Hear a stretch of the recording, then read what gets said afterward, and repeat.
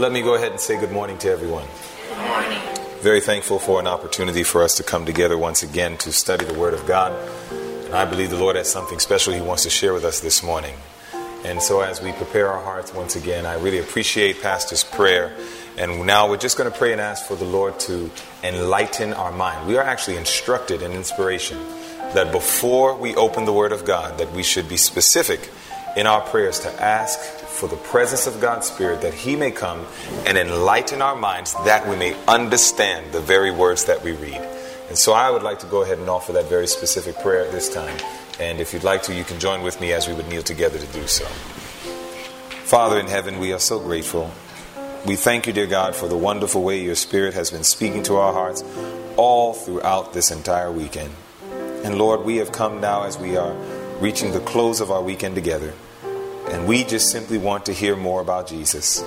And so I simply pray, please abide with us, forgive us of our sins, and grant us your Holy Spirit. May He truly come and enlighten our minds, give us understanding and open our eyes that we may behold wondrous things out of your word. And I believe that you have not only heard, but you have answered this prayer. So by faith we say thank you. And now, Lord, let thy will be done, we pray. And make your words plain, we ask. In Jesus' name, amen. I want you to turn your Bibles with me to the book of Matthew, the 19th chapter. We're going to the book of Matthew, the 19th chapter. And we will review just a portion of a very, very familiar story to most who are good church-going people, students of the Scripture. The Bible tells us a very interesting story in the book of Matthew. And we're looking at the 19th chapter. And when you get there, just please say amen. The Bible says in the book of Matthew, the 19th chapter, starting at verse 16, it says, "And behold, one came and said unto him, Good master, what good thing shall I do that I may have eternal life?" This is none other than a rich young ruler, as the Gospels bring out further if we study the whole story. And this rich young ruler comes to Jesus and he calls him good master and he says, "I want to know, how can I have eternal life?" Now, he was asking the question because he was expecting to get an answer, which means he didn't have the answer himself, else he would never have gone to Jesus. Yet he was a rich young ruler. You understand that? Now, do you understand that that's strange? That a rich young ruler is asking a question of which he does not have an answer to? Do you know, according to the Scripture, that can appear very strange. Can I show you why? Go to the book of Ecclesiastes chapter 10. If you go to the book of Ecclesiastes chapter 10, I will show you why it is interesting when you see a rich young ruler that is coming to Christ asking a question of which he does not have the answer to. Yet he's a rich man. And the reason why this is important for us to understand is because the Bible says something very important in the book of Ecclesiastes. And we're now going to consider chapter 10. And when you get there, please say amen. Amen. In the book of Ecclesiastes chapter 10, I want you to zoom in right on verse 19. And the Bible says in the book of Ecclesiastes chapter 10 and verse 19, it says, "A feast is made for laughter, and wine maketh merry, but money does what?" Answers all things. Money answers all things. What kind of ruler was this that came to Jesus? Rich. He was rich, so did he have money? And money answers how many things? But here it is that he realized that while money can answer many things as it pertains to the temporal, money could not help him when it came to the spiritual. That's an important lesson that we need to give even to those who have wealth. There are many a times that we feel like rich people cannot be reached because they have the answer to everything. They have all the money. They have all the prestige. They have all the property. They have everything they need. Therefore, obviously, it's hard to get the gospel to them. But brothers and sisters, there are some things that money cannot answer, no matter how much you make. And I marvel at how so often even God's people will sacrifice their walk with Jesus and their devotional time so that they can get sometimes 2 jobs and 1 business or whatever it takes so they can just make money. When there's going to be a very important question that cannot be answered by money. And that is, what must I do to be saved? It is imperative that we help people understand. And it doesn't matter if we are from poor neighborhoods or whatever it may be. We need to understand we have a message for the rich. We have a message for those who are obtaining all the temporal things of life and look like they are increased and have need for nothing. God says, no, they need the gospel. Because there are things that money can answer pertaining to the temporal world, but when it comes to the spiritual, money can't answer the needs of the heart. And so it is, he's rich.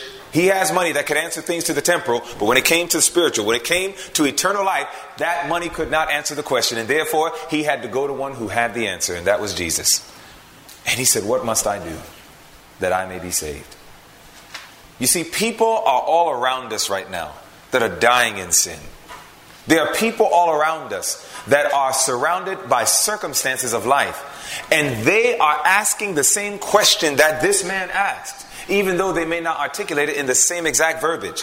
People are all around us, looking wistfully to heaven, inspiration tells us, and they are just waiting to be gathered in. I pray that we really understand what it means the next time you see a man or a woman across you at that gas station. The next time you go to the bank and you see the teller that you often say hello to. The next time you go to the grocery store and you see all the people there, from cashiers to managers, and you see all these folks that we take for granted that we are just going to see them tomorrow, when the Bible says so clear that our lives are like a vapor. We can be here today and gone tomorrow, brothers and sisters. So any opportunity that we have to meet people, we have to have that connection with Christ, that we need to be able to talk with him and he can talk back to us and let us know, is this one of the people that's asking the question, what must I do to be saved? But brothers and sisters, would it not be a tragedy if we came in contact with such people and we don't have an answer? You see, brothers and sisters, we need to understand that little statement in the book Steps to Christ, page 70, it became a part of us. It's a staple in our home, if you will. It's something that my family and I, every morning worship, when we come together before the altar of God and we have our family worship, it is understood by my bride Alexandra, my children Jared, Kayla, Caleb, and Jada, that before we get up off of our knees and begin our day, every time we finish our devotional moment with the Lord, we all together repeat in harmony, if you will, and we all repeat those wonderful words of Steps to Christ, page 70, that says, "Take me, O Lord, as wholly thine. I lay all my plans at thy feet. Use me today in thy service. Abide in me, and let all my works be wrought in thee." God expects us to plan our days. He expects us to do all that we can to be busy people for him and for the work that he has set before us. But brothers and sisters, as much as you plan your day, you have to remember, I lay all my plans at thy feet. I give you permission to interrupt it. Because you might have a plan to go do one thing, but if God allows your vehicle to break down so that somebody could come to rescue your vehicle and you can rescue them in the arms of Jesus, you have to be able to say, not my will, but thy will be done. And don't be like Israel and murmur and complain. Truly, we can repeat the words of the Apostle Paul that all things work together for good to them that love the Lord and those who are called according to his purpose. All around us are people who want to know how to be saved. And I have a problem because there's things that I see happening in the Advent band that often concerns my heart. There are some who go ahead and get training in medical missionary work. Is that a bad thing? That's a beautiful thing, brothers and sisters. I believe that the medical missionary work is the finishing work that God wants to use in such a time as this in Earth's history. We often talk about the statement, a revival of true godliness is the greatest and most urgent of all of our needs. To seek this should be our first work. I would challenge any of you, the next time you read that quote, remember, it was not a revival. It said a revival of true godliness. Now, if you go to the book Counsels of Health, you will see that there's a statement right there. I'll give you the exact reference in a moment. There's a statement right there in the book Counsels on Health where she says, Christ gave a perfect representation of true godliness. And you know what she says next? She says, by combining the work of a minister with the work of a physician. Ministering to both the body and the soul. Medical missionary work is one of the most blessed revelations of true godliness when it is understood in its right bearing. So medical missionary work is definitely not a bad thing. Amen? It's a beautiful thing. But watch this. It is sad when an individual will get medical missionary training and they know more about how to apply poultices than to answer the question, what must I do to be saved? That's a problem. When an individual can get to a place where they know more how to minister to cancer and other things of the body, but they do not know how to minister to the soul, heart needs. We're surrounded by a lot of medical missionaries like this. And if the truth be told, they are only medical missionaries registered on earth. But God does not recognize them as his medical missionaries. All medical people are to be missionaries. And all missionaries have a clear understanding of the gospel. It is imperative that even when we sound the alarm, as we talked about last night, that did you know that there are some people that actually know more of how to sound the alarm of the warning of the Sunday law crisis than to answer the question, what must I do to be saved? It seems as if we have removed ourselves from the basics. And we like to take that which is most titillating and most startling. It is not that we are to neglect the startling realities of what the Bible tells us through prophecy, but it's imperative that we have the answer to the simple question. What must a man, what must a woman do to be saved? If we don't know the answer to that, brothers and sisters, we are of very little use in the hands of God. And so it is that Christ says, I want my people to understand this. And he wants us to understand this to such a point that he had his prophet say something about it. Notice this. In the book, volume 4, the testimonies to the church, I want you to see what it says on page 394. It says, there are more souls longing to understand how they may come to Christ than we imagine. More than we imagine. So no matter how much you imagine, there's even more. Now watch this. It says next, many listen to popular sermons from the pulpit and know no better than before they listen how to find Jesus and the peace and rest which their souls desire. Did we talk about peace and rest last night? Yes. Did we talk about the Christian life abiding in Christ is a life of restfulness? And it brings about a peace because we know that we have been justified by faith. Remember we talked about that? And so it is, it says, many listen to popular sermons from the pulpit and know no better. Can you imagine coming to a church service, hearing the great speaker, teacher, or whomever they may be, and at the end of the day, we know no better than before the sermon, they listen how to find Jesus and the peace and rest which their souls desire. Now look at this. This is very deep. I appreciate the testimony so much, brothers and sisters. Truly, it is inspired of heaven. Look at what it says. Ministers who preach the what message? Last message. All right, now look at this, saints. Ministers who preach the last message of mercy to the world should bear in mind that Christ is to be exalted as the sinner's refuge. In all of our discourses, no matter how much we see prophetic reality being fulfilled, lift up Christ as a refuge. A place of safety from the warning. Now watch this. It says, many ministers think that it is not necessary to preach repentance and faith with a heart all subdued by the love of God. They take it for granted that their hearers are perfectly acquainted with the gospel, and that matters of a different nature must be presented in order to hold their attention. So some ministers will say, I will not preach the importance of repentance and faith and a heart that is subdued by the love of God, because they already know that.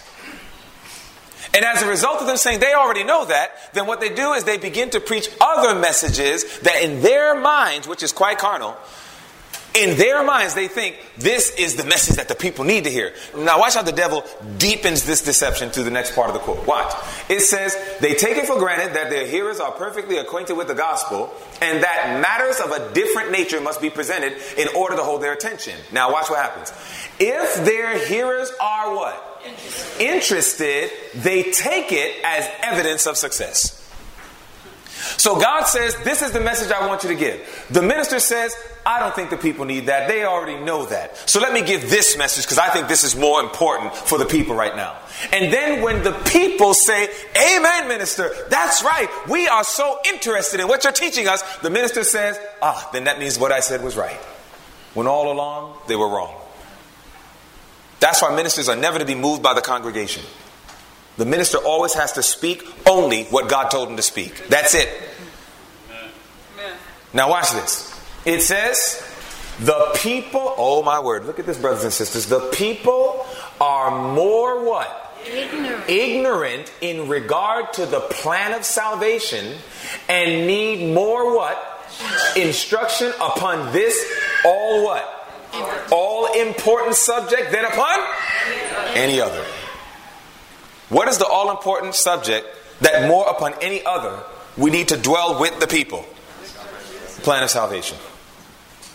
How does a man get saved? You understand that? How does a man get saved? How does a woman get saved? How does an individual go from darkness to light? How does an individual go from being lost to being safe in the arms of Jesus? We have to know this, and we can't assume it. But the only way this can become a reality to us is we must be about our Father's business. We have to make sure that we understand there's a work to do that is beyond our borders. Is that right? Did we learn that yesterday? We have a work to do that's beyond our borders, brothers and sisters. So we cannot think that all we're going to do is just constantly remind just the Adventists that we are Adventists. Yes, we have a part to do with that. Did John minister within? Yes, he did. But did John minister without?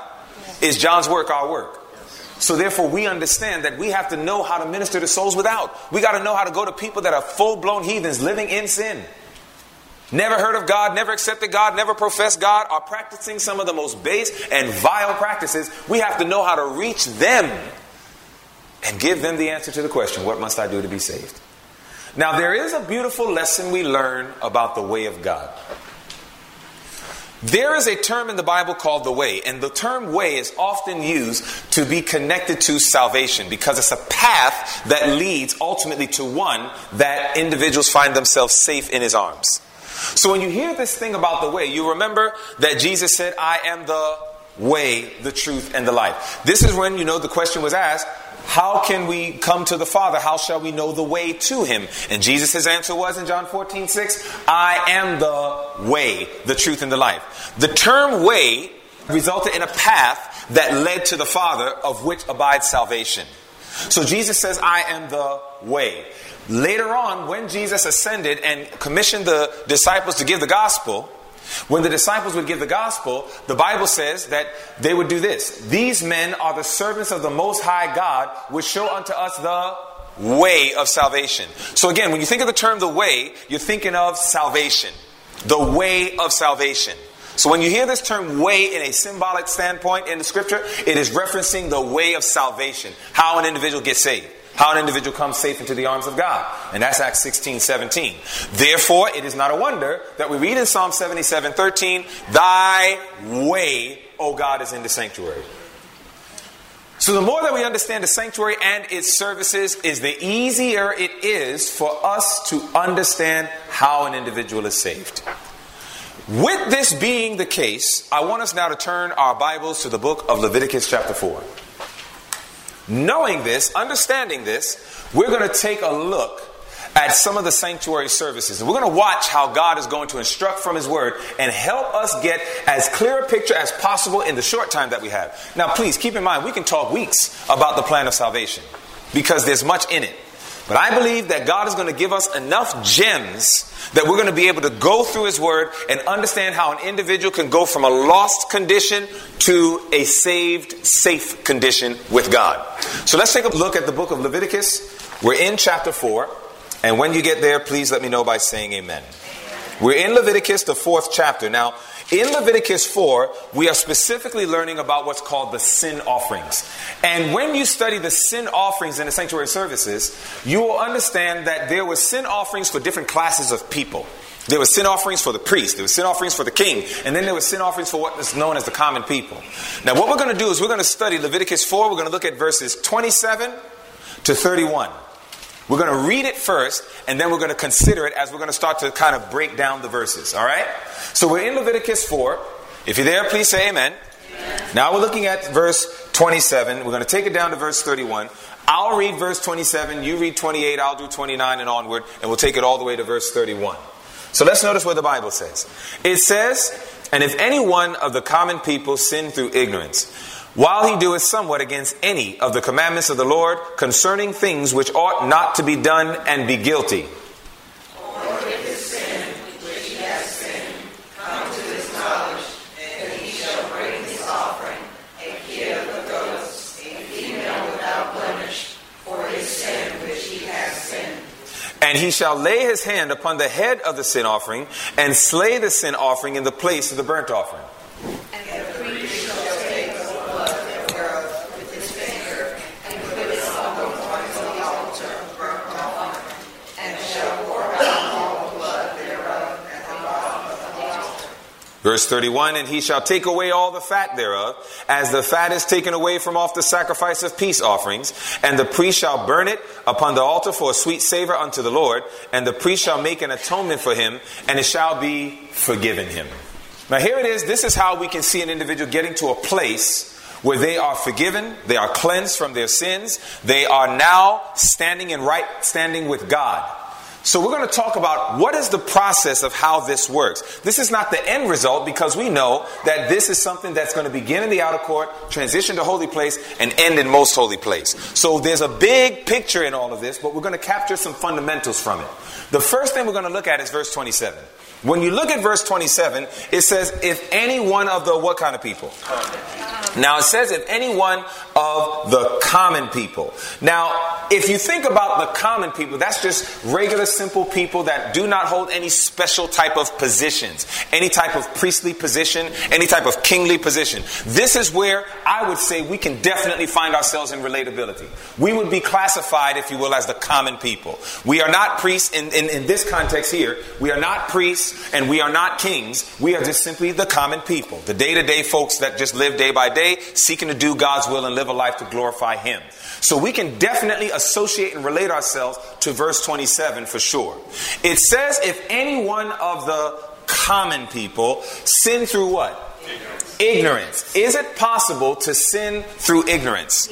Now, if we sin through ignorance, does God judge us or condemn us? Now you say no. How do we know no? Because there's some people right now. I remember talking with a man. In fact, I was at 3ABN. And when we were doing a recording at 3ABN, there was a gentleman there who was not Seventh-day Adventist. And when he and I started to talk, he started telling me about his philosophies. He was a Baptist. And he started to tell me about his philosophies of salvation. And we began to talk about Romans 2 and how Romans 2 shows that even heathens were worshiping God and honoring God even though they didn't really know God. They were considered to be faithful, because they were living up to whatever light of righteousness that they knew. And God recognized it as righteousness. Therefore, God said, that's my people. As we started to talk about that, he said, I don't agree. And then I said, so what are you saying? He says, if anybody goes to a Christless grave, they're going to be separated from God forever. And I said, okay, so let me ask you a question. A Muslim boy grows up in a very, very strict Islamic country with Sharia law, and no Christians are entering into that area. So all this boy ever grew up understanding is Islam. This person grows up and understands Islam, that's all they knew, and this person is serving God to the best of their knowledge to understand what God requires of him. He dies in that condition. Are you telling me he's still going to go to hell? No. He said, yes. Why? Because he went to a Christless grave. And I said, my brother, you have a very poor aspect of judgment. I said, that is not what the Bible teaches. There are times when people can sin. Now, did this person more than likely commit sin? Absolutely. But he did it how? In ignorance. Now, what does the Bible say about that? Go to the book of Acts 17. Keep your finger on Leviticus 4. But now we're going to the book of Acts 17. Because there are many who sin through ignorance. They are sinning, but they're doing it ignorantly. And the question is, how does God deal with such individuals? So now we're going to the book of Acts 17. In Acts the 17th chapter, the Bible makes it very clear as we consider the experience of the Apostle Paul with the Athenians in Greece. When Paul was there in Athens with the people who were practicing idolatry, the Bible makes it very clear that they were worshiping an idol that had an inscription on it to the unknown God in verse 23. So these people are practicing idolatry, of which God hates and is definitely a sin. Yet the question is, how did God deal with them? You see in Acts 17, by the time you get to verse 30, notice what the Apostle Paul says under the inspiration of the Holy Spirit. He says, and the times of this what? Ignorance. It says God did what? He winked at. If any of you look up the Greek word for winked, it means overlooked. God did not hold them accountable. They did not know that they were sinning. They were sinning through ignorance. So therefore the Apostle Paul says, in your time of ignorance, God winked at. He did not hold you accountable for it. He overlooked it and didn't allow judgment to meet you for the fact that you were sinning against him through ignorance. But now watch this. This means then that condemnation comes not simply to everybody. This is why I'm glad that we don't believe in doom, gloom, fire, and brimstone preaching. We don't believe in that as a movement. We don't go around just going all throughout the streets and telling everybody they're on their way to hell. You're hell-bound. You're hell-bound. Everybody's hell-bound. We don't go around doing those type of things. Why? Because there are people who are living in sin, but they're doing it how? Ignorantly. Does God condemn them? No, then we shouldn't either. You see, the Bible gives us a principle of when condemnation comes. Go to John 3. You're keeping your finger on Leviticus 4. But go to John 3. When you go to John 3, we understand how condemnation can come to an individual. And the Bible says in John, the 3rd chapter, I want you to consider what the text says as we consider John chapter 3. And now we're going to look at verse 19. The Bible says in John 3 and verse 19. If we're there, please say amen. The Bible says in John 3 and verse 19, it says, and this is the condemnation, that light is come into the world, and men what? They loved darkness rather than light, because their deeds were evil.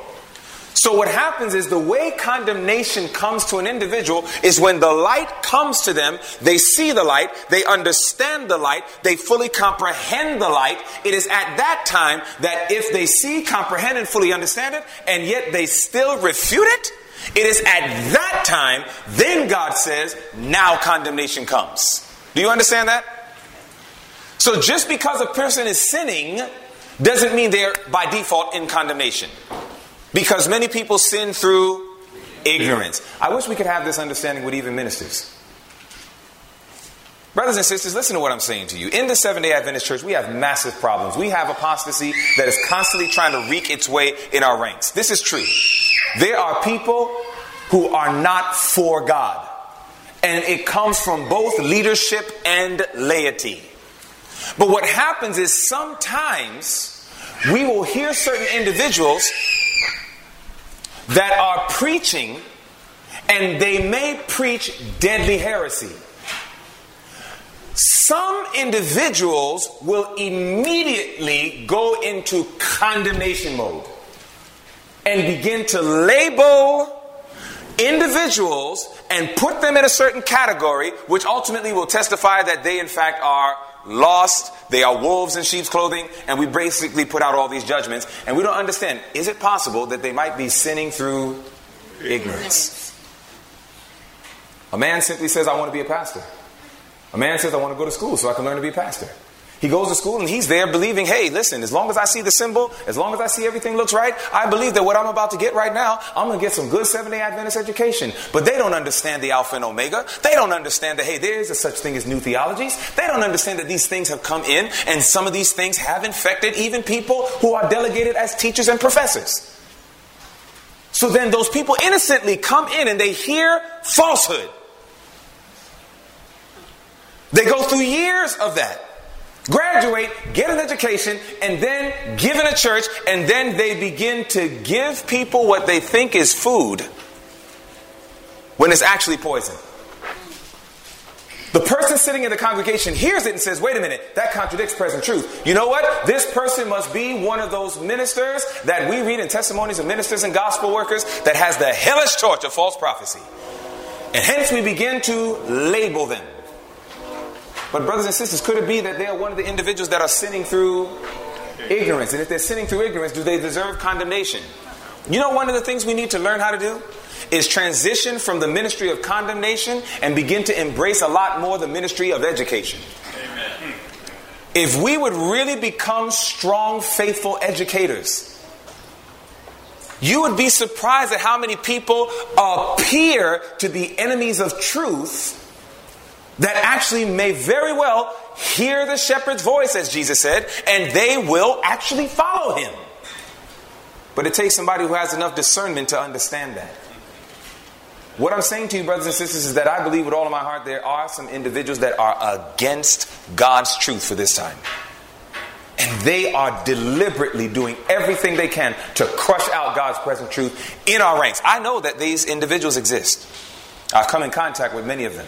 But what I'm telling you is that there are also some, though they may even very well be few, there are some that are doing a damaging work. But if we respond to them and begin to minister to them and begin to help them see the light of God's present truth, there are many of those individuals that will realize that they were sinning through ignorance. And many of them will come to the light. Now, you know why I know this to be true? Because right before the close of probation, think with me, brothers and sisters. Right before the close of probation in the book of Acts chapter 7, notice what happened in Acts chapter 6. Go there. Right before the close of probation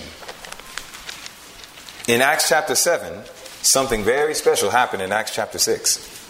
I make all my points for a reason because I believe God's Spirit is leading. Notice what the Bible says in Acts the 6th chapter. It says in Acts the 6th chapter, starting at verse 1. It says, and in those days when the number of the disciples was multiplied, there arose a murmuring of the Grecians against the Hebrews because their widows were neglected in the daily ministration. Then the 12 called the multitude of the disciples unto them and said, it is not reason that we should leave the word of God and serve tables. Wherefore, brethren, look ye out among you 7 men of honest report, full of the Holy Ghost and wisdom, whom we may appoint over this business. But we will give ourselves continually to prayer and to the ministry of the word. So this is where they were breaking down the workload. This is again kind of like Exodus 18, where Jethro is coming to Moses. Moses, listen, you handle the heavier works. The others will handle the lighter works, etc. So here's what's happening now in the establishment of the beginning of the Christian church. As this is happening, I'm so thankful that the deacons also had to be filled with the Holy Ghost. They did not have, I remember the first time somebody offered me a position of a deacon. I said, well, what does a deacon do? They said, oh, he cleans the church, vacuums the floors, collects offerings, so on. So I said, man, that sounds like a glorified janitor. I said, I have no desire to be a janitor. I didn't join the church to be a janitor. I said, no, if that's all a deacon is, no. And then one day I started to read. And when I began to read the Bible and understand, deacons were supposed to be filled with the Holy Spirit. Deacons were supposed to be apt to teach the Word of God. When I started looking at what a deacon was, I said, now if this was a deacon is, then I said, praise God. I said, I'll be happy to be one of those. So here it is that we're seeing this delegation now. So some are saying we're going to be committed to prayer and the ministry of the word. Others, they're going to be filled with the Spirit of God, apt to teach and instruct the people in the word, and they're going to do the other works. Now watch what the Bible goes on to say in verse 5. And the saying pleased the whole multitude, and they chose Stephen, a man of faith and of the Holy Ghost, and Philip, and Prochorus, and Nicanor, and Timon, and Parmenas, and Nicholas, a proselyte of Antioch, whom they set before the apostles, and when they had prayed, they laid their hands on them. After these men were anointed, hands were laid on them, and they were now appointed to do their work. All of this is taking place right before the close of probation. What does the Bible say took place in verse 7? It says, and the word of God what? Increase. The word of God increased. And the number of the disciples what? Multiplied in Jerusalem greatly, and a great company of what? Priests. The priests were obedient to the faith. Do you see that? Right before the close of probation, the people who typically were known to be the greatest enemies of God and His present truth in Jesus Christ, the Bible says right before the close of probation, it says many of the priests became part of the faith. You understand that? Brothers and sisters, don't close probation on men and women. That's not your business. There are some people that treat all leaders as if they have arrived at a place where they can't be reached anymore, and therefore they are deemed enemies of the work. That is a false gospel, brothers and sisters. The Bible does not teach that. There are many men who hold position of leadership that may even be doing a bad work, but they're sinning through ignorance. And God says, I need some people who can love them enough to tell them the truth and demonstrate the truth. And it very well may be that right before the close of probation, which we know is soon to come, that there's going to be many priests, many leaders that are going to turn to God in His present truth. Amen? Amen. Now, Understanding this, so we know then that there are those who can sin through ignorance. And if you sin through ignorance, God does not condemn us. But now, let's go back to Leviticus 4. We're watching the process. There are many who sin through ignorance. But it goes on and gives us more detail. And I appreciate it. So the first point we want to understand is there are many people that are sinners today, no question about it. But we understand that many of the people who are sinners today, many of them are doing it through ignorance. And as a result of them doing through ignorance, God does not condemn them. Therefore, neither should we. So we need to start understanding the next step. So let's look at the next steps. The next step says, and if any one of the common people sin through ignorance, then the Bible helps us understand what sin is. And I appreciate this. It says, while he doeth somewhat against what? Any of the commandments of the Lord concerning things which ought not to be done. So the people are sinning through ignorance, and they were doing it because they were doing somewhat against what? The commandments of the Lord. So you can write this down, I would imagine. If you don't know it, then you can turn to it. So one of the things we find is that sin is being defined in the verse. The people are sinning through ignorance. How were they doing that? They were doing somewhat against the commandments of the Lord. So that makes it very clear then that sin is, as 1 John 3:4 says, sin is the transgression of God's law. Somebody says there are over 613 laws in the Bible. How can I know which law it is that if I transgress it, it is sin? What would be our answer? What would be our answer? Well, again, the commandments, this is true. But remember, sin is the transgression of the law of God or God's commandments. But there are 613 laws in the Bible. There are moral law, there is civil law, there is physical law, there's lots of laws, health laws, sanitary laws. What law is it that if we break it, it is sin? There's ceremonial, sacrificial laws. What law is it that if we break it, it is sin? What is your answer? We're educating people. We say 10 commandments, which sounds fantastic. How do we show it? Romans 8:7 or Romans 7:7? That's Romans 7:7. That's what I was helping you out. Let's go to Romans 7:7. Watch. If you go to Romans 7 and verse 7, notice what the Bible says. You'll see, Brother Mark. So you go to Romans 7 and verse 7. This is fundamental, brothers and sisters. You watch this now. We're going down a path. The sinner needs to know how to come to salvation. I want you to see what the Bible says in Romans 7. In Romans the 7th chapter and the 7th verse, notice what the Bible says. It says, if we're there, say amen. Amen. It says, what shall we say then? Is the law sin? God forbid. Nay, I had not known sin but by the law. For I had not known what? Lust, except the law had said what? Thou shalt not covet. What law says thou shalt not covet? 10 commandments, and write it in your notes, Exodus 20:17.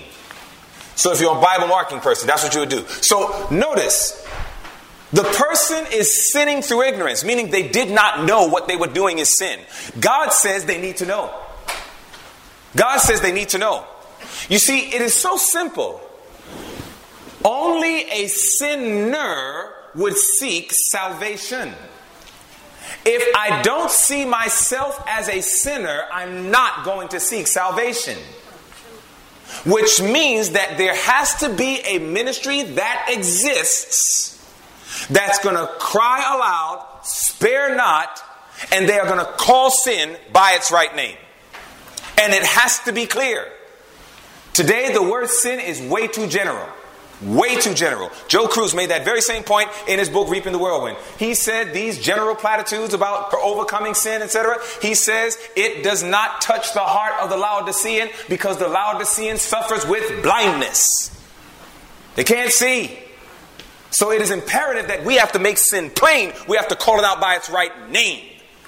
So step number one is we can't go to people and just say, did you know Jesus came to save you from their sins? A lot of people, their attitude is, what sin? I'm all right.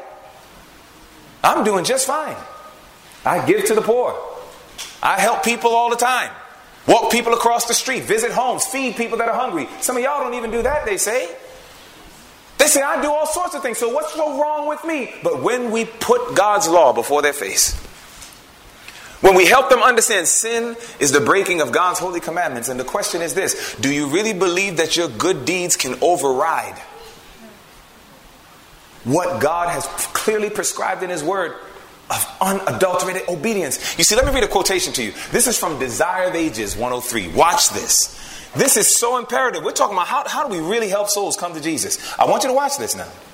The Bible says in the book Desire of Ages, we're going to look at page 103. Desire of Ages, page 103. And I want you to watch what the Bible says. We're going to look at page 103, paragraph 6. Desire of Ages, page 103, paragraph 6. Now, this is talking about John the Baptist. Was John the Baptist a soul winner?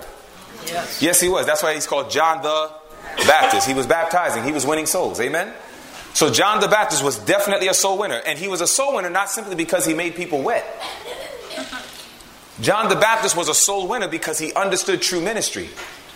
You see, when you read, and you write this down, when you read Acts of the Apostles, page 328, we're told the conversion of sinners and their sanctification through the truth is the strongest proof a minister can have that God has called them to the ministry.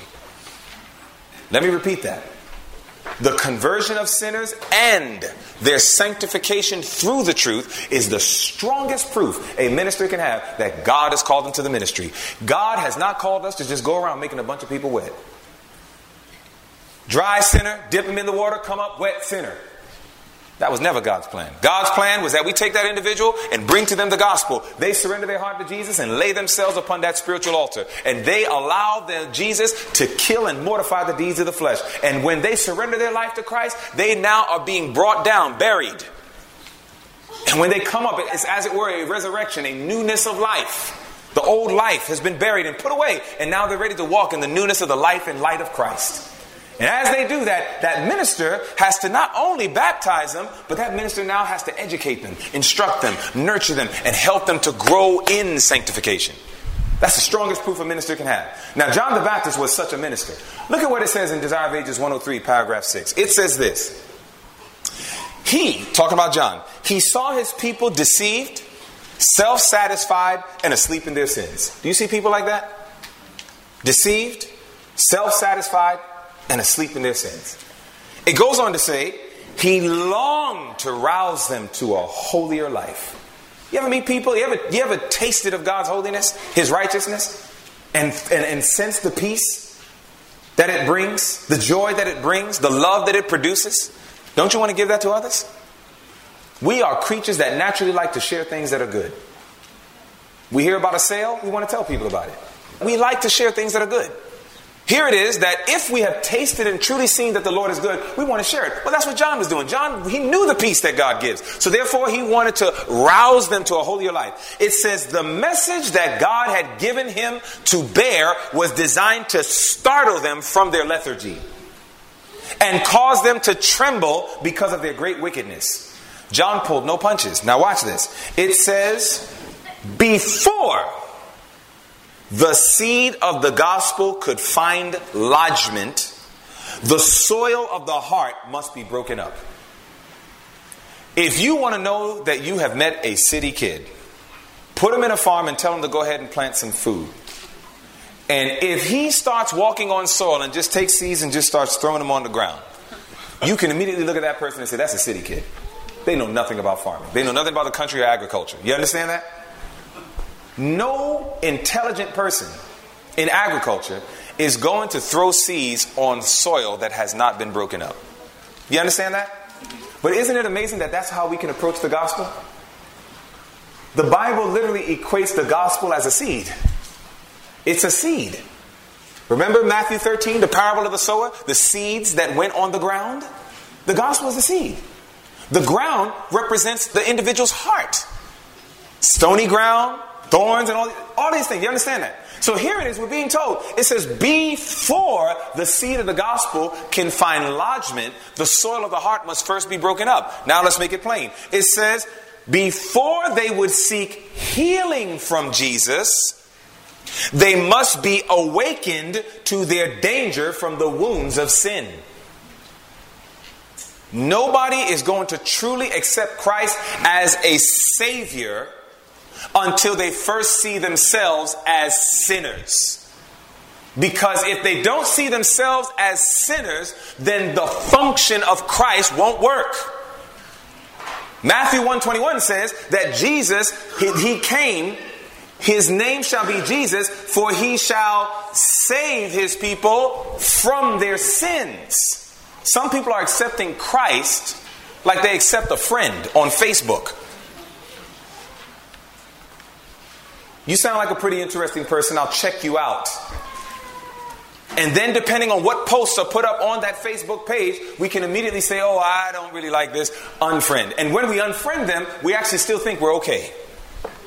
That's how a lot of people treat Jesus. They treat Jesus like Facebook. We accept him as a friend, kind of watch his posts, check him out, see what he has, see what he's about, start saying, you know, I don't like what you're talking about, unfriend. And they just literally get rid of him. And still think they're okay. And so it is that the Bible lets us understand that in order to break that cycle, we have to help the sinner see that they're sinners.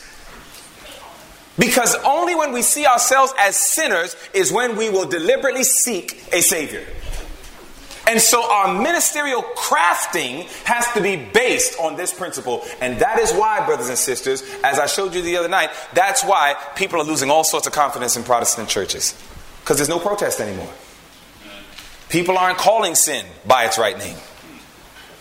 But brothers and sisters, you want to know why North American, especially Seventh-day Adventism, is struggling so hard? Because many of us have fallen into the same deadly trap that we're seeing by the churches that constitute Babylon. And we dare to imitate their practices, and we think that we can give some lovey-dovey, la-di-da, wishy-washy, as Ellen White calls it, goody-goody love sermons. And we don't call sin by its right name. And we think that if we hide sin, if we put it in the back and just tell them about the love of Jesus, and then it's a perverted love on top of that, we think that's how people are going to get won to the truth. And we wonder why our churches are not being filled regularly with new souls. We're happy to baptize 2 people in a year. When volume 4 of the Testimony to the Church, page 67 and 68, it says clear as day, it says, as the merchantmen, as businessmen, are excellent in their trade, the prophet says, ought not the evangelist to be so? She says, in order to win souls, there are 2 things that need to be understood: the human mind and human nature. She says in page 68, and when this is understood, she says, where we only won 1 soul to Christ, it could have been 20. Sometimes we rejoice over such little accomplishment. And don't get me wrong, 1 sinner saved, heaven rejoices. That's Luke 15:7. But God didn't want us to aim for 1. God wanted us to raise the bar, raise the goal higher. And so it is that the Bible is letting us understand that, listen, when that sinner is sinning through ignorance and doing somewhat against any of the commandment of the Lord, let's go back to Leviticus 4 and let's watch how the process goes. We're talking about how does an individual go from being sinner to saint. Watch what the Bible says. We're going back to Leviticus 4 now. In Leviticus, the 4th chapter, notice what it says again. In verse 27, we're going to look at it again. It says, and if any one of the common people sin through ignorance, while he doeth somewhat against any of the commandments of the Lord, concerning things which ought not to be done, and be what? The only way they're going to be guilty is it has to do the very first point in verse 28. What does it say in verse 28? It says, or if his sin which he has sinned has what? Come to his knowledge. That's how he becomes guilty. You understand that? That's why Acts 17:30 didn't finish with, and the times of this ignorance God winked at.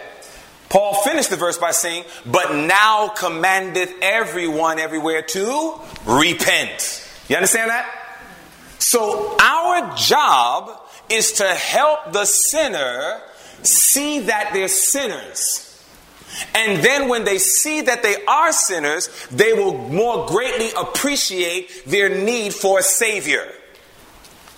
But if I don't see myself in trouble, then I'm not going to seek salvation. I got to see I'm in trouble. And John was a master at doing this. I'm telling you, if you study John the Baptist, he was a very straight shooter with the word of God. He did not hold back to obtain the favor of any. He would go ahead and tell the truth as it is. And when he did it, it was an act of love. So often people say calling sin and dealing with sin, calling people to repent from sin and rebuking folks. That's not love. I respectfully disagree. The Bible says in Revelation 3:19, as many as I love, I rebuke and chasten. Be zealous therefore and repent. Amen. It's a message of love. It's not a message of hate. In fact, when we see a man going down the road to perdition and his life is about to be destroyed because of the indulgent lifestyle that they're living, and when we think in the name of friendship and brotherhood that we will hold back what we clearly see is going to kill them, I am here to let you know you don't love that brother. You hate him. You don't love that brother. That is not love, brothers and sisters. You would never do that with your own family members. If you knew that your child, your brother, your wife, your husband was going down a path and you saw their car is going and you could see way back in the shadow of the trees, you see that train coming. And you see their car's not slowing down. I don't see the red lights on their brakes. And you see the car just keeps going. You're going to do everything possible to honk your horn, do everything if possible. You're going to try to run up and catch the attention of that individual to say, a train is coming. You're about to get wrecked. And somebody tells me, is that an act of love? You better believe it. Brothers and sisters, there's a wreckage that's getting ready to come. It's going to take the majority of the people in the world and in the church as an overwhelming surprise. And we think we're being nice to folks and we think we're helping them out when we decide, I'm just going to hold back. I clearly see people are doing things that's going to kill them. They're going to destroy themselves. And I'm going to hold it back and I'm not going to say anything. I'm going to just let the Spirit do the job. That is not biblical gospel preaching. Where does that theory come from? So God wants us to understand the sinner may be sinning through ignorance, but it needs to come to their knowledge. So somebody has to help them understand what sin is and then help direct them in the right path. Do we understand so far?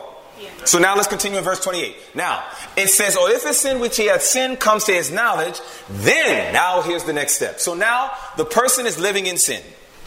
They are living in sin, practicing their vices. We desire that individual to live a holy, happy, and life saved in the arms of Jesus. The Bible says that they are sinning, but it's through ignorance. But it needs to come to their knowledge. They need to understand that they have violated the very commandments of God. So this knowledge needs to be brought before them. Did you ever notice how the Holy Spirit works in John 16? Go there with me very quickly. I'm really substantiating these points so as we build, it just all, by God's grace, will make more and still more sense. John 16. You ever paid attention to this? I often wonder, why is it in this order? But look at what the Bible says in John 16. In John the 16th chapter, talking about the Holy Spirit, verses 7 and 8 are very important. What does the Bible say in verses 7 and 8 of John 16? It says, nevertheless, I tell you the truth. It is expedient for you that I go away. For if I go not away, the Comforter will not come unto you. But if I depart, I will send him unto you. Verse 8, it says, and when he is come, notice the work of the Holy Spirit, when he is come, he will do what? Reprove or convince the world of sin and of what else? Righteousness and of judgment. Now, brothers and sisters, that is potent. The Spirit of God works and impresses upon the heart to help them see their sin. When they see their sin, then they will see Christ, their righteousness. You understand that? So notice, sin, righteousness, judgment. They're all there. All of these play absolutely incredible parts in the path and the journey of getting to eternity right now in Earth's history with Christ in the most holy place. So therefore, the people need to see their sins. As they see their sins, they will behold Christ, their righteousness, the one who can deliver them from sin. Look at how Leviticus 4 then brings it out. It says in verse 28, we're back there, in Leviticus 4:28, it says, once this has come to their knowledge, they see that they are sinners, they see they need salvation, now they have to find something. The Bible says, then he shall bring his offering, a kid of the goats, a female without blemish, for a sin which he has sinned. Once they realize that they are sinners, they need to understand that sinners can't save sinners. They have to find a substitute. So number one, they can't save themselves. Number two, nobody else can either. They can't look to mother, father, or anybody else because they're all sinners, and blind leading blind both fall into the same ditch. So now they have to find a substitute. I appreciate that the Bible says a kid of the goats. I appreciate that. Because there's a rationale behind it for anybody who understands animal husbandry. Why is it that if you study all of Leviticus 4, you basically have three animals that play a part in making atonement? The bullock, the kid, and the lamb. You see this over and over again. Bullock, kid, lamb. Bullock, kid, lamb. Bullock, kid, lamb. Now, why is it that they have these? They're all babies. Lamb, baby sheep, bullock, baby cow, and then kid, baby goat. All babies. Now, what did we notice about that? I was watching babies this morning. I went to have my devotion this morning, and I went out in that nice little area. Brother Chris knows what I'm talking about. And I had that little special time with the Lord. And as I had that special time with the Lord, I just started hearing, you just hear the leaves cracking and everything. And I said, something's walking. So in my mind, I got excited because I really wanted to see a black bear. So I started saying, man, I hope it's a black bear. So I went up and I looked, and it wasn't a black bear. It was a whole family of deer. Just a whole family of deer. Deers are really cute, And as I'm looking at these things, and I would go, and I'll make a sound, and they just look, and their ears just flap out, and they're looking at me, and I'm looking at it, and looking at it. And here's what I saw. It was so beautiful, brother. And it was beautiful because I appreciate how the Lord teaches us. And as I saw the deer, we saw all these big deers. This big deer just walking around. But you know what you saw? Kind of protected by these big deers? It was the little fawn. It was that little baby deer. And that little baby deer is just jumping around and moving around and kicking its legs and everything else. And that little baby thing had no sense of danger whatsoever because it was surrounded by its family that was clearly protecting it. And I said, Lord, that's exactly what we see in Leviticus 4. You see, one of the reasons why God wanted it to be a baby animal, because the baby animals, when you look at a lot of the adult animals, a lot of times, especially goats, cows, and sheep, a lot of times, rips, cuts, bruises, and all these different things. But the family is very protective over the little ones. It's even in animal nature to protect your little ones. So the chances are greatly increased that when it's a kid of the goats, when it is a bullock, or when it is a lamb, that there is not going to be any blemish upon it. Because it was not enough to just find the animal. The animal had to be without what? Blemish. Without blemish. And I wonder, what does blemish represent in the Bible? What does blemish represent in the Bible? Sin. How do we know that? Do you understand? You understand? May God break us out of that cycle. Brothers and sisters, we are commanded to hide God's word in our minds. Did you know that? It's not a suggestion. God actually commanded it. The Bible says in 1 Peter 3:15, but sanctify the Lord God in your heart. What does the word heart mean? Mind. Set God. That's what it means to sanctify. Set something apart for holy use. God says, sanctify the Lord God in your mind. David the psalmist says, I have hid thy word in my mind that I might not sin against thee. We don't hide God's word. We don't memorize scripture so we can brag and boast and say, look what I know. That's nonsense. But we do it because we understand that sometimes you may not have your favorite Bible. That's all marked up. Sometimes your Bible might get thrown away. Sometimes it might get lost. Sometimes it might happen like God did with me, where God told me to give my favorite Bible to a man who did not know Jesus and did not have a Bible. And sometimes God's going to tell you to give it away. And you can't hold on to your book so much that you're like, I can't let it go because this is how I can remember everything. God says you should have been hiding it in your mind. So don't take it lightly, brothers and sisters. Just hear what I'm saying. I have no doubt you probably at least have read the text before. I would imagine you did. But at the same time, I am letting you know we need to take higher levels with God and His Word. And we need to start trusting and believing that He can literally put His words in our mind and He can write His law in our minds. Amen. We have to start believing that. You start practicing faithful health reform. That was one of the great reasons why God gave us health reform. It was so that it can help strengthen the mind, that we can understand His present truth. You understand? Now, how do we know that this, in fact, is something that represents sin? Blemishes represent. You had to have a kid of the goat, but it had to be without blemish. So now we're going to the book of 2 Peter. Go to the book of 2 Peter chapter 2. And how do we know that blemish represents sin? Because you had to find a baby. You had to find a young animal. And in finding that young animal, we had to go ahead and now The Bible says it had to be without blemish. So the first thing that man had to realize is once he recognizes he's a sinner, he has to see that he needs a Savior. Because man does not want to die. You see, how many of you work? You do some type of work? And when you work, do you expect to get paid? Now, brothers and sisters, how would you feel if you worked real hard and you came to get paid and you didn't get paid? Would you be mad? You'd be bothered, wouldn't you? We need to understand that when a man works and when a woman works, they should get paid. Is that right? Now, brothers and sisters, as much as we follow that principle, do you know God believes in that principle?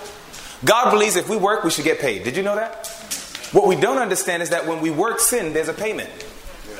You see, in Romans 6 and verse 23, the Bible says, for the wages of sin is death. Isn't it amazing? We like to work, but here we don't want to get paid. We say, I don't want to die. God says, no, you work, you need to get paid. You work the flesh, you need to get paid. You understand that? That is a law. The payment for sin is death. But the problem is, people say, I don't want to die. People say, I don't want to die. Well, God says, I'm sorry that you don't want to die, but somebody has to die. And even sometimes, do you know some people can get to such a state of despair that when they find out that they're sinners and they understand the payment for sin is death, do you know sometimes people will actually say, you know what? I actually welcome it because I'm pretty tired of this life. You ever met people like that? You're going to meet people like that. You know what? You're going to meet people like that got to a place that you helped them see how sinful and messed. They said, look, I already knew I was messed up, but now you help me see how more messed up I am. You know what? I don't even think it's worth it to live. I just want to die. And that's why I'm so glad that even when a person realizes they're a sinner and they need to get the payment for sin, which is death, and sometimes they may say, well, I welcome it. I'm so glad that God says I don't. When a man and when a woman gets to a place that they say, I'm so tired of this world, I'm so tired of my sinful life, I just want to die, I am so thankful that God so loved the world that he gave his only begotten Son, that whosoever believeth in him should not die. God says, I don't want you to die. So whether it be the individual saying, I don't want to die, or if the individual says, well, I welcome death, then we let them know, well, God doesn't. God doesn't want you to die. He doesn't want you to perish. He doesn't want to see one soul lost. And therefore, they need a substitute. So that's what Leviticus 4:28 is showing. The person sees their sins. They understand I need to get paid for my sin. And the payment is death. But either they or God or both say, but I don't want to die. Then God says, well, then if you don't want to die, you need to get a substitute. But it has to be without blemish. So we need to understand what blemish represents. So now we're in the book of 2 Peter chapter 2. In 2 Peter, the second chapter, notice what the Bible says. 2 Peter, we're in chapter 2 now, and we're now going to understand what constitutes blemish. And the Bible spells it out pretty powerfully. Notice what it says in 2 Peter chapter 2, and we're going to look at verse 9 and onward. The Bible says in 2 Peter 2 and verse 9, the Lord knoweth how to deliver the godly out of temptations, and to reserve the unjust unto the day of judgment to be punished. But chiefly them that walk after the flesh in the lust of uncleanness and despise government, presumptuous are they, self-willed. They are not afraid to speak evil of dignities. Whereas angels, which are greater in power and might, bring not really accusations against them before the Lord. But these, as natural brute beasts, made to be taken and destroyed, speak evil of the things that they understand not, and shall utterly perish in their own corruption. Skip down to verse 14. It says, having eyes full of what? Adultery. Is adultery sin? Yes, because we know it's the seventh commandment. You break that, that is sin. So they have eyes full of adultery, and that cannot cease from what? Sin. Beguiling unstable souls, and heart they have exercised with covetous practices, cursed children. And literally just goes down the list and explains all these horrible characteristics. Are these people sinners? Are they practicing sin? So notice how God refers to them now in verse 13. It says, and shall receive the reward of unrighteousness, as they that count it pleasure to riot in the daytime, spots they are and blemishes, sporting themselves with their own deceivings while they feast with you. So how does God refer to these sinners? He refers to them as spots and blemishes. You understand that? So when we think of this term, you had to find an animal without blemish. In the symbolic understanding, that is without what? Sin. You gave the right understanding, but we need to make sure that we have the right verses to substantiate. Because it's not enough that you have a right conclusion, but the question is, how'd you get there? Is that right? Very good. So now we understand that when an individual sees that they're sinners, they have to now look for a substitute, but the only thing is, the substitute has to be without blemish. So the question is, what is blemish? And blemish represents what? So they have to find a substitute that will die the death they're supposed to die, but it has to be without blemish, without sin. Now, the reason we know that Jesus Christ truly is the only name under heaven whereby a man may be saved is because I can even go to an imam in Islam and ask them, did Muhammad sin? And they will tell you, yes. So therefore, Muhammad is not qualified to be recognized as a substitute. I can go to Buddhists and say, did Buddha sin? Their answer is going to be yes. Therefore, Buddha is not qualified to be a substitute. You literally can go around all the so-called saviors, leaders, messiahs, and all of the different individuals in various religions. And can you imagine, with all the hundreds of thousands of religious persuasions in the world, there's only one faith where there's a man who qualifies. The Bible says in the book of Hebrews, the 4th chapter, right there in verse 15. The Bible says in Hebrews 4 and verse 15, we're talking about how an individual comes to Christ. I want you to see it now. Hebrews 4 and verse 15, the Bible says, for we have not an high priest which cannot be touched with the feeling of our infirmities, but was in all points tempted like as we are, yet without sin. It's a clear declaration. I thoroughly enjoy, I understand we're in the Advent band. You all are in the church. And you either heard this before or know it. Meaning you actually know it, you studied to show yourself approved, so maybe you know it. Then there's some of us, we heard it, but we can't substantiate it. But nevertheless, we're all familiar with this. But I'm telling you the truth. Do you know what it's like to sit across a table with somebody who's never heard this before? And you start walking them through and you literally start asking them, now, here's a list of people that are referred to as saviors in the world. You let them see it. And you let them see. Now, we learned thus far that when we realize that we are in sin, we need a substitute so that we don't have to die that eternal death.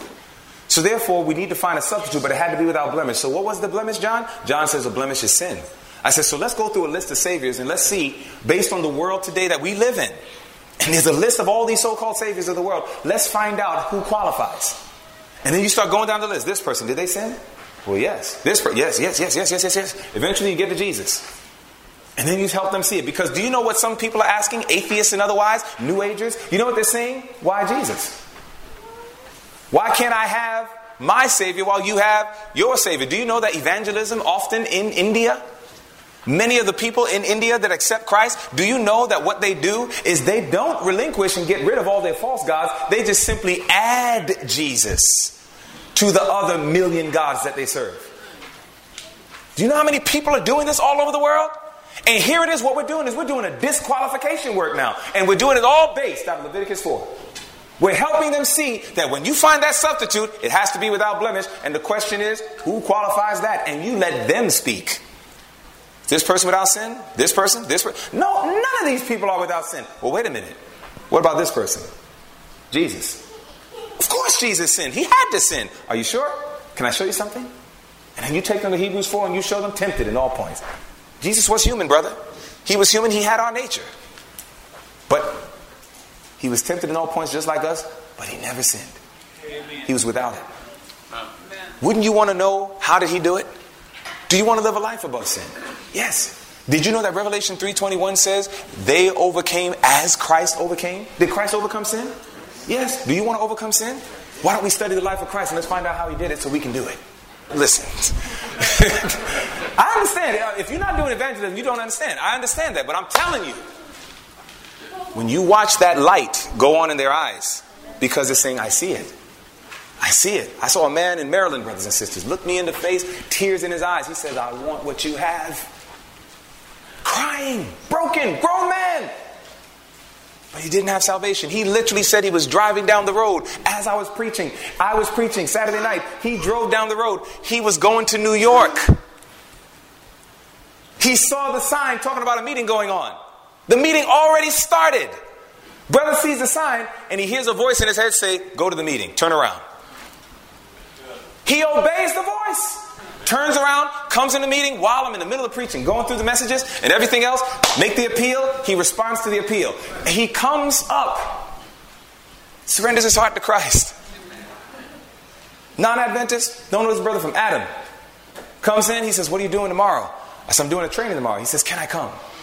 I said, absolutely. Showed up in the morning. Came there and everything. After the training, he says, I need to talk to you. Pulls me inside of the room. He says, you don't understand. He says, I was on my way to New York. But you don't understand why I was going there. He said, I rented an apartment. And I was on my way to New York because I set a plan to kill myself. He said, I set a plan to kill myself. He said, I had everything lined up. I had the apartment. I knew the method I was going to do to take my life because I was tired of my depression. I'm tired of all the things that I'm going through in the world, etc., etc. And he said, and all of a sudden, as I'm on my journey, I see this sign outside. And he said, and all of a sudden, I hear a voice tell me, go inside the meeting. And he said, I didn't know what I was about to hear. And that's when the tears started pouring down his face. And brother, I don't know how you hear that and you don't cry. I heard that and I started crying. Here it is, I'm crying, he's crying. And he says, brother, he says, I want what you have. Amen. We hugged each other and we prayed. Began to counsel and instruct. What I'm saying to you, brothers and sisters, is I'm telling you, there is nothing like when you give God's truth to people and you watch that spark in their eyes come out. And you see the light of God's love rise up inside their hearts. Oh, my brothers and sisters, it is a beautiful experience. And you want more of it once you have it. You want so much more. And so it is. Let's bring some points out. I got to bring you to a close, but watch. So here it is that the substitute, it had to be without blemish, had to be without sin. It obviously boils down right back to Christ. So I am in full agreement with Acts chapter 4 and verse 12 when the Bible says that there is no name under heaven. Not one. No name under heaven whereby a man may be saved. Did you know that that's actually a logical statement? That's not just simply a spiritual statement. It's actually a logical statement because there is no testimony of anybody else who has walked on this earth as a human being, tempted in all points, and not once sinned against God. Jesus was without blemish. He qualifies to be our Savior. Now, let's go back. Leviticus 4 again. So now we're going back there. So now we're looking at a few more points. So here it is now. We see, okay, so the sinner is sinning through ignorance. They didn't know they were doing wrong. All of a sudden, it comes to their knowledge as a result of faithful servants to help them understand what sin is and the effect of it, which is it separates us from God.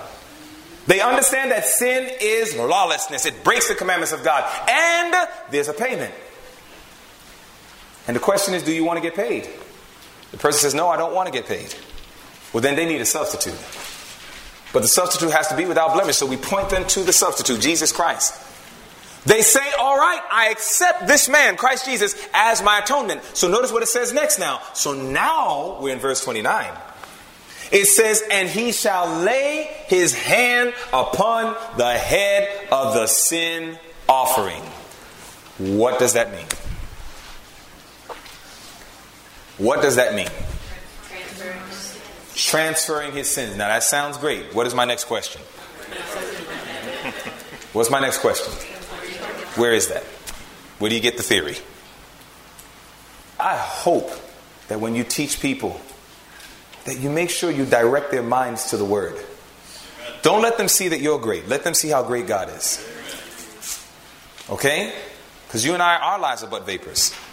We can be here today, gone tomorrow, and we don't want those souls that we minister to be destitute. If we can point them to the Word, the grass withers and the flower fades, but the Word of God stands forever. But not us. Our job in ministry is not to tell people what we think or what we heard. Our job is to point people to Scripture. Our job is to do what William Miller said, to talk Bible, think Bible, eat Bible, drink Bible, preach, teach Bible. That's what they need. So when they say, what is this laying on of hands thing all about? We need to give a Bible answer. Does anybody have an idea? It's all right to make a mistake in here. I'll forgive you. But what we want to do is not make a mistake out there. What do we understand it means when it says the laying on of hands? What does that mean? Leviticus 16. If you go to Leviticus the 16th, remember, keep your finger on Leviticus 4. But if you go to Leviticus the 16th chapter, what does it mean to lay on of hands? Notice what the Bible says. The Bible says in Leviticus 16, right there in verse 21. The text says in Leviticus 16 and verse 21, the Bible says, and Aaron shall lay both his what? Hands upon the what? Head of the live goat. And do what? Confess over him all the iniquities of the children of Israel and all their transgressions and all their sins, putting them upon the head of the goat, and shall send him away by the hand of a fit man into the wilderness. What does it mean to lay the hands on the head of the animal? To confess our sins. Okay? So now that the individual sees Christ, the Savior, the one without sin, no blemish, when they come to Jesus, the thing that they have to do is what? Confess their sins. Isn't that 1 John 1:9? If we confess our sins, God is faithful and just to forgive us and cleanse us from all unrighteousness. So the instruction now to the individual is that when they identify the Savior as the propitiation for their sins, as their substitute, now they must confess. And when they confess, look at Leviticus 5:5. Leviticus 5:5, when they confess, a very important principle in confession. The Bible says in Leviticus chapter 5 and verse 5, it says, and it shall be, when he shall be guilty in one of these things, that he shall confess that he hath sinned how? In that thing. Confession should be specific. Confession should be specific. Why? Is it because God has a lack of understanding? No. I used to struggle with that. I used to always struggle. Why do I have to confess my sins? For what? And then God answered it most emphatically through a blessed institution called marriage. It was in marriage. I've been privileged to be married to my bride for 18 years. Amen. And I remember in marriage, there was a point in time that my wife and I had a disagreement. And in that disagreement, I was actually the one that was wrong.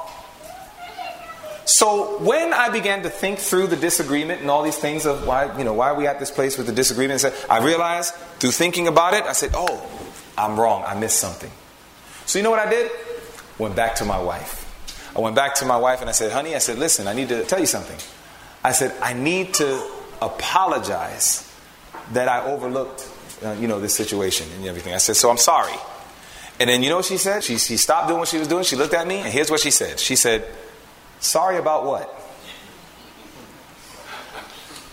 Do you think my wife was asking that because she didn't understand? Do you think that she forgot the offense? No. Did she have a clear understanding of the offense? Yes, she did. So why is she asking me that question?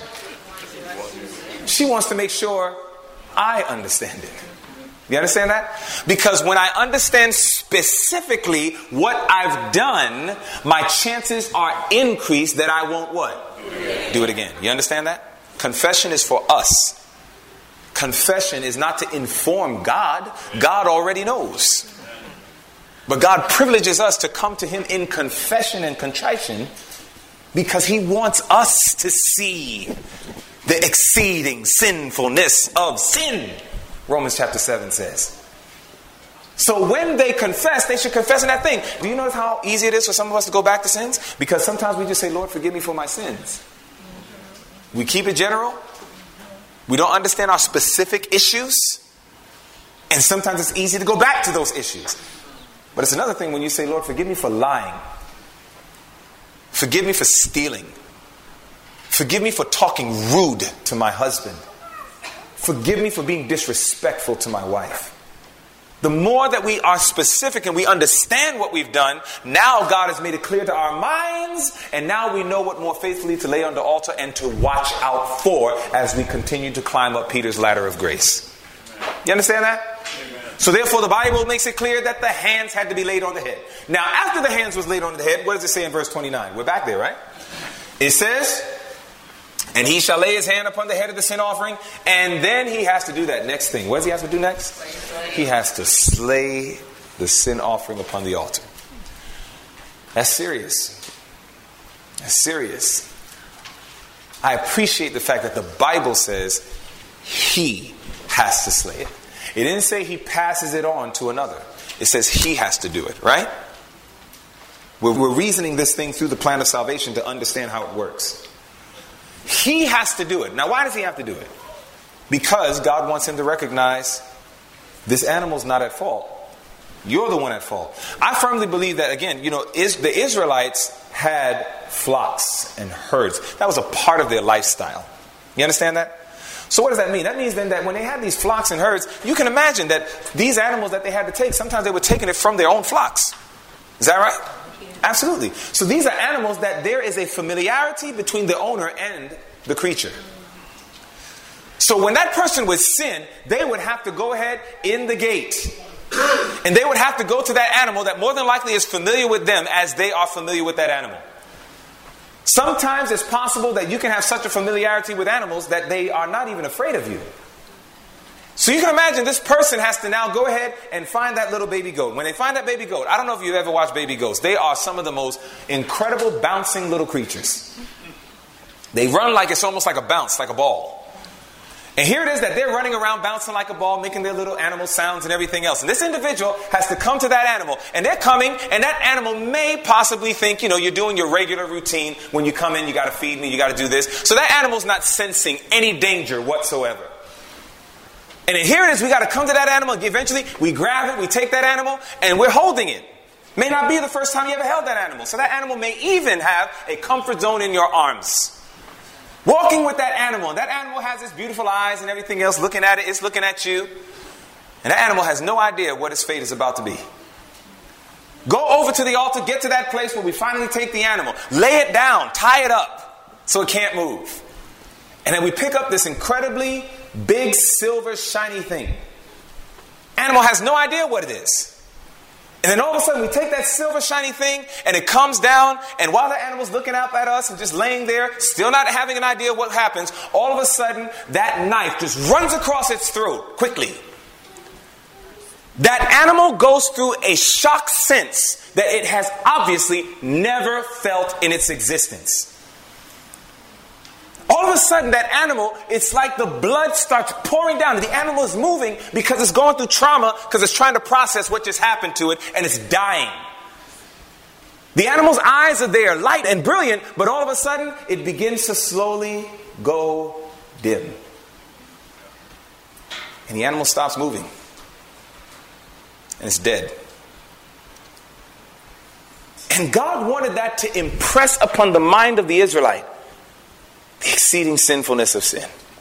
It was supposed to have an effect on the individual to say, Lord, I hated this experience. It hurt me to have to do this. I don't want to go through this again. And it gave just a small picture.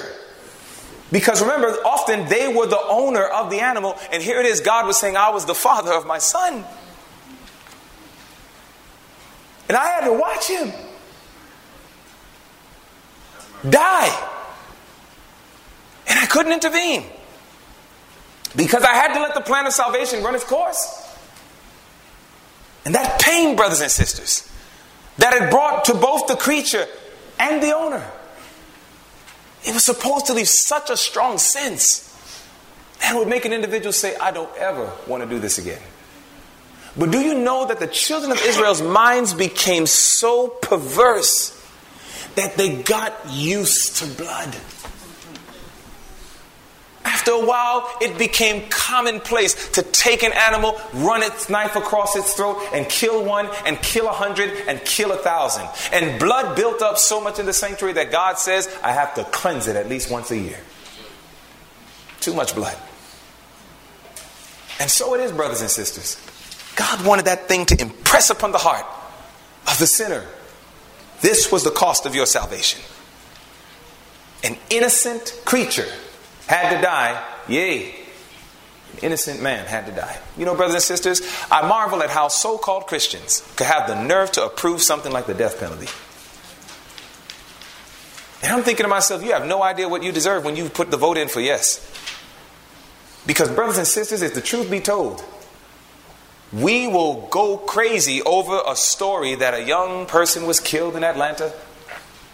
Innocent child just riding their bike. Some horrible man came and gunned them down. And we sometimes will say, put him under the prison. Kill him. Put him under the death penalty. And God says, and so should it be with you. You know why? Because that man killed that child once. But every time we sin, we crucify Christ afresh, Hebrews 6:6 tells us. And Desire of Ages 300. God wants us to understand, brothers and sisters, that he wanted to impress upon the heart of the sinner. This was the penalty. He was wounded for our transgressions, bruised for our iniquities. The chastisement of his peace was upon us, and by his stripes we are healed. You see, God wanted us to understand that when we accept the true and faithful testimony of what our sins have done to the Savior, did you know it has an effect? You see, one of the things God wants his people to do in these very last moments of Earth's history is he wants us to repent. Is that right? He wants us to repent. Yes? Amen. Go to the book of 2 Corinthians 7. Let me show you something. God wants us to repent. You know what repent means? Repent means to do what? Turn away. Very good. He wanted us to turn away. So when you think of repenting from sin, it doesn't mean just saying sorry. It means turn away from it. Don't go back to it, right? But I'm going to show you the key ingredient to repentance. And the Bible says in 2 Corinthians chapter 7, and when you're there, please say amen. The Bible says in 2 Corinthians, the 7th chapter, right there in verse 9, it says, now I rejoice, not that you were made sorry, but that ye sorrowed to what? Repentance. For you were made sorry after a godly manner, that ye might receive damage by us in nothing. For godly sorrow works what? Repentance to what? Salvation. Not to be repented of, but the sorrow of the world worketh death. Now, brothers and sisters, the key ingredient to true biblical repentance is what's called godly sorrow. If we don't have godly sorrow, we can't have true repentance. And if we don't have true repentance, we don't have salvation. You understand that? Godly sorrow works repentance to salvation. So we need the godly sorrow that we can have the true repentance, that we may receive salvation. You understand that? Now watch this. Why is that important? The reason that's important is because how do we get godly sorrow for sin? How do we get that? Can it be manufactured by the natural human nature? No, it cannot. The carnal mind, this quote, Brother Mark, is where it is. Romans 8:7 tells us the carnal mind is at enmity with the law of God. Hates God, naturally. Hates God and his law, naturally. That's our natural condition. Deceitful, wicked, desperately wicked heart. So we can't naturally manufacture godly sorrow for sin. That's why we keep going back to it. So if anybody's in this room right now and you're struggling with horrific types of sins and all these other things, one of the key reasons why is because we have yet to have God give us a godly sorrow for that sin. We kind of intellectually know this was wrong. I was told, and I do believe that it hurt Christ. So let me just go to God and kind of say sorry or whatever. But at the same time, we may not have a sorrow for sin. And you know one of the key ways we know we don't have a sorrow for sin? When we can rehearse it and talk about it and sometimes even have a smile on our face. Sometimes we talk about our old lives. I remember when I used to, imagine a man was foolish enough to say, I remember when I killed this child. And imagine he had a smile on his face. I remember when I killed this child. I held him down. What would we say about that man? We would say, this man is sick. This man is crazy. There's something wrong with him. But sometimes when we talk about our past lives, when we used to live in sin, sometimes we talk about our past sins, sometimes we do it with a big smile on our face. We don't sense what our lives have done to the heart of God. You understand that? That's why I'm telling you, we need God to give us godly sorrow. We can't develop it. We can't manufacture it. You understand that? So then the question is, how do we get it? Zechariah 12. In Zechariah 12, and it's interesting because all of this ties right back into the principle of the sin offering. When you look at Zechariah 12, I want you to see what it says in verse 10. Zechariah 12 and verse 10. How do I develop this godly sorrow for sin? The Bible says in Zechariah 12 and verse 10. When we get there, please say amen. The The Bible says in Zechariah 12 and verse 10, it says, and I will pour upon the house of David and upon the inhabitants of Jerusalem the spirit of grace and of supplications.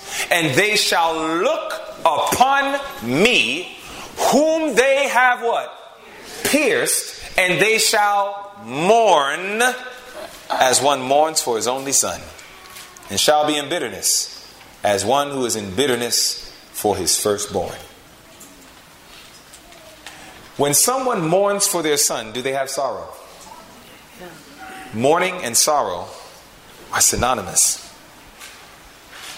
The Bible says God will pour his spirit of grace upon us. We can't identify the work of Christ independent of God's spirit. That's why 1 Corinthians 12 says no man can even confess Christ except to be by the Spirit of God. God's Spirit is going to impress upon our hearts what happened on Calvary.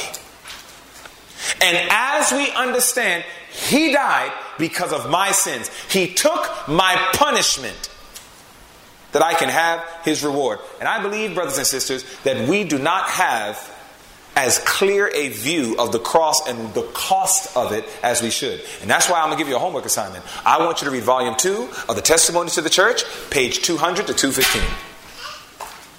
You will get a clearer picture of the cost of the cross. Volume 2 of the Testimony to the Church, page 200 to 215. You read that and you will get a clearer picture, because some people look at the cross as just a day of a bloody mess. And for some people, that's where it stops. It was a day a man just suffered all this pain, covered up in blood, beaten and lacerated by whips, etc. And they believe, and he did that for me. No, brothers and sisters, there's a lot more than that. There's a much deeper cost of the cross. And we need to understand it, because it's when we understand that, then it says, then we will look upon him whom we have pierced. And that is what is going to produce a sorrow for sin. And when we have a godly sorrow, it leads to repentance, and repentance does lead to salvation. This is what God was trying to bring across to our hearts. Now, I want you to watch this beautiful transition in verse 30 of Leviticus 4. We're about to close now. We're bringing out these final closing points here. We're now in Leviticus 4, and I want you to look now at verse 30. And I want you to see now, because I thought that this was interesting. Did you notice that from verses 27 to 29, did you notice there's no works involved? Did you catch that? Did you catch? Literally from verse 27 to 29, there's no works involved. There's no doing of any deed of the law of God or anything like that at this point. What the person is doing is they're recognizing they're a sinner. They realize they have violated the law of God. They see themselves as sinners under condemnation now. They don't want to die, so they're looking for a substitute. But the substitute has to be without blemish, so they see Christ as the only one that fits. They're willing to accept Christ's atoning work on their behalf. So now they are confessing their sins and recognizing, it was me, O God, that killed your son. Please have mercy upon me and forgive me. That is all that has happened between Leviticus 4:27 and 29. That's all that happened. There's a clear understanding of the atoning work and acceptance of that atoning work on their behalf that they accept totally by faith. Now verse 30 kicks in, and it gets very interesting. What does it say in verse 30? It says, and the priest shall take of the blood thereof with his finger, and put it upon the horns of the altar of burnt offering, and shall pour out all the blood thereof at the bottom of the altar. And he shall take away all the fat thereof, as the fat is taken away from off the sacrifice of peace offerings. And the priest shall burn it upon the altar for a sweet savor unto the Lord. And the priest shall make an atonement for him, and it shall be forgiven him. I thought this was so interesting because my mind is picturing it.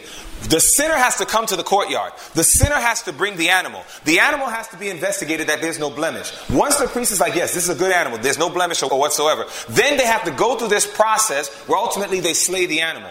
When they slay the animal, if you look back in Leviticus 4, the priest is capturing the blood now. He's the one that's taking it into the holy place. So what the sinner had to do was leave. Literally, the sinner, you have to leave. They would leave now the courtyard. The sinner is probably thinking, what about my atonement? What about me being forgiven? How can I have the assurance? And the answer was, you have to trust the priest. You understand that? You have to trust the work of the priest. The priest is the one that's taking out the fat and putting it upon and the burning and etc. The priest is doing this work now. So here it is that when we look at this, Leviticus 4:27 through 31, I believe is one of the beautiful pictures of justification by faith. It's a beautiful picture. It is wholly by faith upon the merits of the priest working on behalf of the sinner accepting by faith this work of the priest, his merits, and therefore that individual walks away trusting and exercising faith in the priest to do for him what he cannot do for himself. That's justification by faith, isn't it? Right? Now here's where it gets interesting. This person is now forgiven. This person is clean. I guarantee you, when you sit down with a Bible student and when you get to this point of the study and you help them know. I remember I did this one time, we prayed. I said, let's pray together. We prayed together and the person, they acknowledged their sins, they accepted Jesus as Lord and Savior, etc. And when we got up, I looked them in the eyes and I said, do you know what you are? And they said, what? I said, you're clean. I said, you're clean. No spot on your record. I said, now you have a job. What's the job? I said, stay clean. Now you have to retain what you've experienced. And did you know the Apostle Paul puts it in beautiful language in Colossians 2? Go there with me. In Colossians, the 2nd chapter, we now understand a beautiful point. You see, an individual is made right with God by faith in Jesus Christ. This is true. But now, when we get to Colossians chapter 2, notice what the Bible says as we consider Colossians 2. In fact, I guess to give it more context, let's go to Hebrews 6 first, and then we'll go to Colossians 2. Hebrews 6 and then Colossians 2. Just to give it a little bit more context. So we'll go to Hebrews 6, and we'll look at verse 1, and then we'll look at Colossians 2. So Hebrews 6 and verse 1. And if you're there, say amen. Hebrews 6. Amen. And when verse 1, the leaves still turning. When you look at Hebrews 6 and verse 1, what does the Bible say? The Bible says in Hebrews 6 and verse 1, it says, therefore, leaving the principles of the doctrine of Christ, let us go on unto what? Perfection. Let us go on unto perfection, not laying again the foundation of repentance from dead works and of faith toward God. So when we receive these principles of the doctrine of Christ, when we are standing before Him justified by the blood of Jesus Christ, the Bible says, now go on unto perfection. Now that you have been redeemed, now God is going to do a work of restoring you. God is going to now restore His image in you. This is what we call the process of sanctification. Now, with that, the question is then, how do we approach sanctification? Now look at Colossians 2. When you look at Colossians 2, how then do we approach sanctification or the sanctified life? Observe the text. The Bible says in Colossians chapter 2 and verse 6, it says, as ye have therefore what? Received Christ Jesus the Lord, so do what? Walk ye in Him. How did you receive Christ? You received Him by faith. So therefore, in the sanctified life, we walk by faith and not by. You understand that? So now the same merits, the same power that I trusted God can do on my behalf to pardon me is now the same merits and the same power that God can give to empower me to live above sin. It's the same exact faith.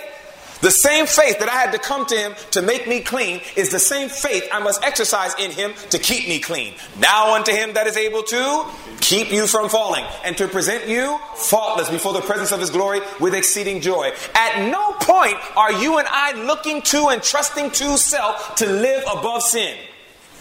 We are now accepting the same righteousness of Christ that can cleanse is the same righteousness of Christ that can keep. And all we have to do is whenever God speaks and instructs, yield. When God says, this is not my desire for you. This is offensive. Why don't you put that away? We yield and say, yes, Lord, and we put it away. When God says, this is not the way I want you to eat. God says, there's a way that I want you to eat that's going to fit your mind to understand my present truth. God says, I want you to put it away. We yield and we cooperate. We choose to do his will. And at every stage of every choice and every decision, we are exercising faith, trusting God to empower me to do what I never could have done for myself. And the Apostle Paul says it in beautiful words in Philippians 2 and verse 13. For it is God who worketh in you to will and to do according to his good pleasure. You yield. When God speaks and God tells you and God instructs and he says put away, and when he says embrace, you and I have a gift that makes us different from monkeys. It's called the gift of choice. And all God's biddings, Christ Object Lessons 333 says, are enablings. Anytime he bids you, he's going to enable you, and you and I simply exercise the will. And you know what's nice? Actions repeated form habits. And habits form character. And character determines destiny. And so it is that we will get to a point that we have walked so much by faith with Jesus.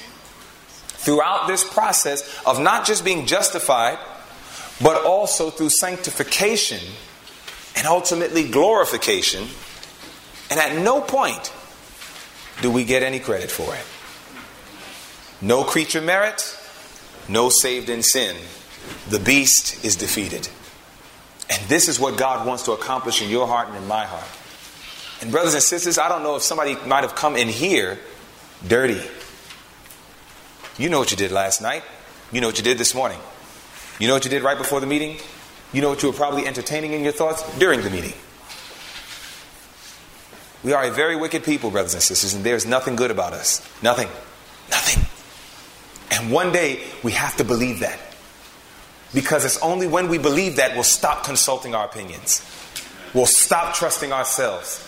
And we will not make a move except we know that God approves it. Amen. And you got to get to that place before it is eternally too late. I often ask young people, if a man came to your house and said, hello, I am deceitful above all things and I am desperately wicked. May I please come in your house? I said, what would you say to that man? They said, oh, we would tell that man, no way, I don't trust you. We would close the door, lock it, double time, etc. I said, then why would we listen to our own hearts when God said our heart is deceitful above all things and desperately wicked? Why do we constantly speak what we feel? Think what we want to think. Do what we want to do. When all we're doing is following the dictates of an exceedingly, desperately wicked heart. We must get to that place that we lose all confidence in self. And we learn to trust God. And just to imagine, when we learn to trust God fully, amply, and entirely, who remembers what that's called? The faith of Jesus, which is the essence of the third angel's message. May God help us to help people understand the answer to the question, what must I do to be saved? Walk them through the process. Let them see the light of Christ and his love and his desire to save. Let them behold the righteousness of Jesus Christ in such a way that they can truly say, I have seen one who is altogether lovely, and now I truly see that I am altogether ugly, and I want what Christ has. And they will surrender their hearts to Jesus. And if your heart hasn't been surrendered, then it begins with you. And And then as you allow Christ to win you to his heart, then you can be an instrument in his hands to help others be won to his heart. How many of us understood the study today? Amen. May God bless us. And my simple appeal is, if you see, Lord, I myself, maybe you see some blind spots in this process of salvation, that you can see that I've lacked cooperation with God. Maybe you did not follow the principles of Leviticus 4 as faithfully as should have been done. And if you see it in your own life and you're saying, Lord, by your grace, help this to be remedied. That the same way I receive you is now the same way that I can walk in you, by faith. And faith always has works that are motivated by love. And may that be our reality. And if it has not been, and if you've been struggling with that, and you're saying, preacher, please remember me in prayer. Please stand to your feet with me. I want to pray with you. I want to pray with you. And I want you to pray for me. And may God help us to be faithful, even unto death. Our loving Father, we are so thankful for the words of life. We thank you for the way of salvation. We thank you that in these few moments we were able to cover some very important principles. And oh Lord, how my heart would have loved to have gone through our cooperation with Christ in the holy and in the most holy. But Lord, I believe we have enough of a foundation that if we just faithfully build upon it, we will ultimately, by your grace, reach the height of Jacob's ladder and come face to face with thee, never to part again. Please, Lord, keep us faithful to this end. Thank you so much for this weekend that we have had one with another. And continue to guide us and give us thy wisdom and instruction, we pray. For we ask it all in Jesus' name. Amen. This message is produced by PTH Ministries.